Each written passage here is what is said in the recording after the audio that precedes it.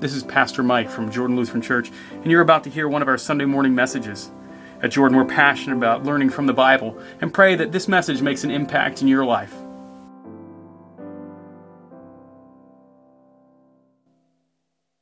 Grace, mercy, and peace to you from God our Father and Lord and Savior Jesus Christ. All right, so as our shepherds and angels are making their way out, we have in 2019 been reading through the entirety of the Scriptures. And here we are, just a few days before Christmas, and you guys looked at it, you said, Philemon? Really? That Philemon, that's what we're going to have today. Well, my hope is as you walk through, you're going to see how much Philemon has to do with Jesus' birth, because you probably never thought about Jesus' birth and Philemon until today. You never linked these two things together. But we have that very thing happening for us this morning. Now, what makes some of Philemon difficult is it is a text that talks about a runaway slave, which we've got this whole terrible, atrocious thing in our own nation's history of slavery that was an abomination. So when you look at Philemon, for some people, they go, I don't like it because it's got slavery in it. So I don't know what to do with it, and I got other books I can go to, so we sometimes will just place it on the side. What I want you to consider this morning, and we'll get to Philemon, is realizing Paul wrote to the church in Rome and told them this: slavery isn't really a choice when it comes to how we live in this world. There is slavery whether we like it or not. Here's how Paul wrote that, Romans 6, verse 17 and 18. But thanks be to God that you who were once slaves of sin, you've become obedient from the heart to the standard of teaching to which you are committed. And having been set free from sin, you've become slaves of righteousness. This language that something has got you, something's holding on to you, being a slave to sin or a slave to righteousness. This is the language Paul uses. So as we step into Philemon, I don't want you to put Philemon at the side and say, it's got this word slavery in it, I can't have it.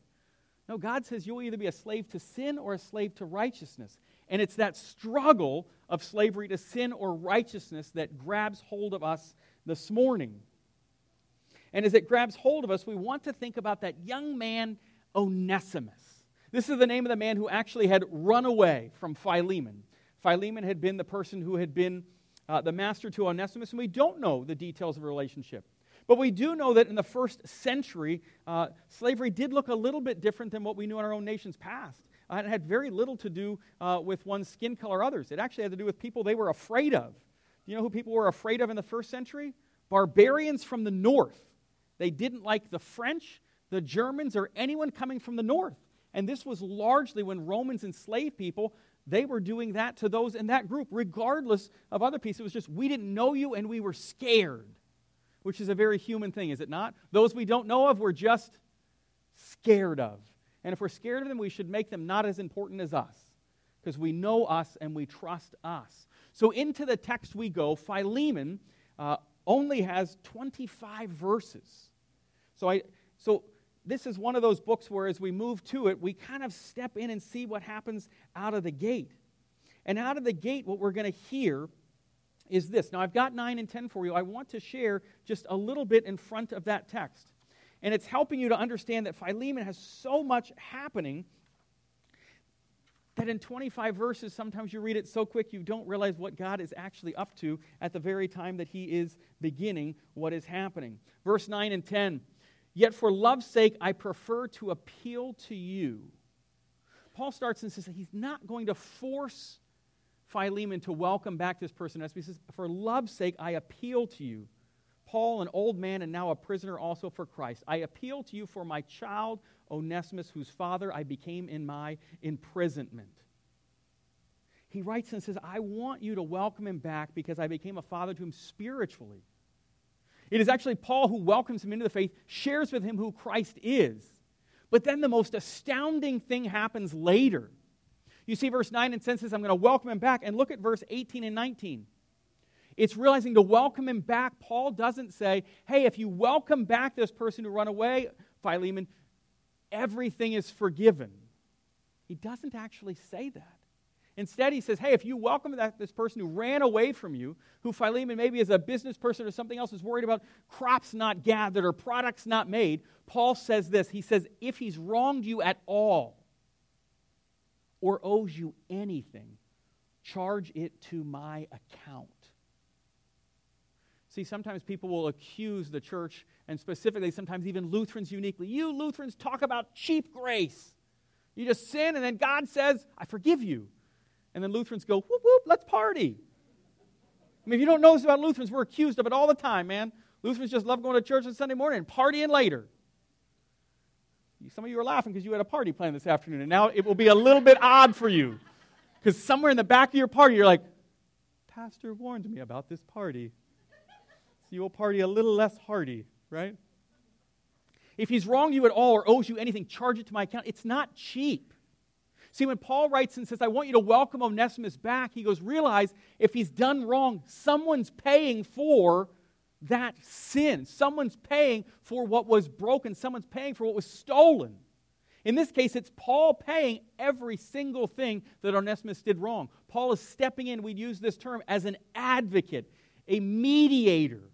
Paul is between Philemon and Onesimus, and he goes, I'm going to help make sure you guys can be reconciled. I, Paul, write this with my own hand. I will repay it. To understand this reconciliation between Philemon and Onesimus, Paul had to stand in the middle because those two guys weren't talking to each other. There's a lot of that happens in our lives. There may be someone in your life right now where you're kind of going, I don't want to talk to him or her. And I could sure use someone to be my advocate, a mediator, someone in between. That's what Philemon's all about. Paul continues, he says, I will repay it, to say nothing of your owing me, even your own self. Paul writes, he goes, look, Onesimus, Philemon, the gospel came to you through me. I was able to speak to both of you. So he's actually speaking as a spiritual father to both people, but says you've got to set aside yourself so that Christ may actually become more. Now, some of you are still sitting there going, well, we got kids and angels and shepherds, and Pastor, I really want to hear from them. I know. That's why I'm wrapping up. And it's verse 50. Yeah, I know. Yeah, you guys really like that part. I'm going to stretch it. I'm just going to stretch it a little. Just, draw it a bit for you. Philemon says this in verse 15 and 16, for this is perhaps why he parted for you for a while. See, Paul writes and says, perhaps in Onesimus leaving, it was really so he could be welcomed back as a child of God. So that Philemon and Onesimus, who in societal standards had not been on par with one another, now are. Because God has made right what the earth had made wrong. The injustice that had happened between them and society, God corrected it. And Paul paid for it in full. For this is perhaps why he has parted for a while, that you might have him back forever, no longer as a bondservant, but more than a bondservant, as a beloved brother, especially to me.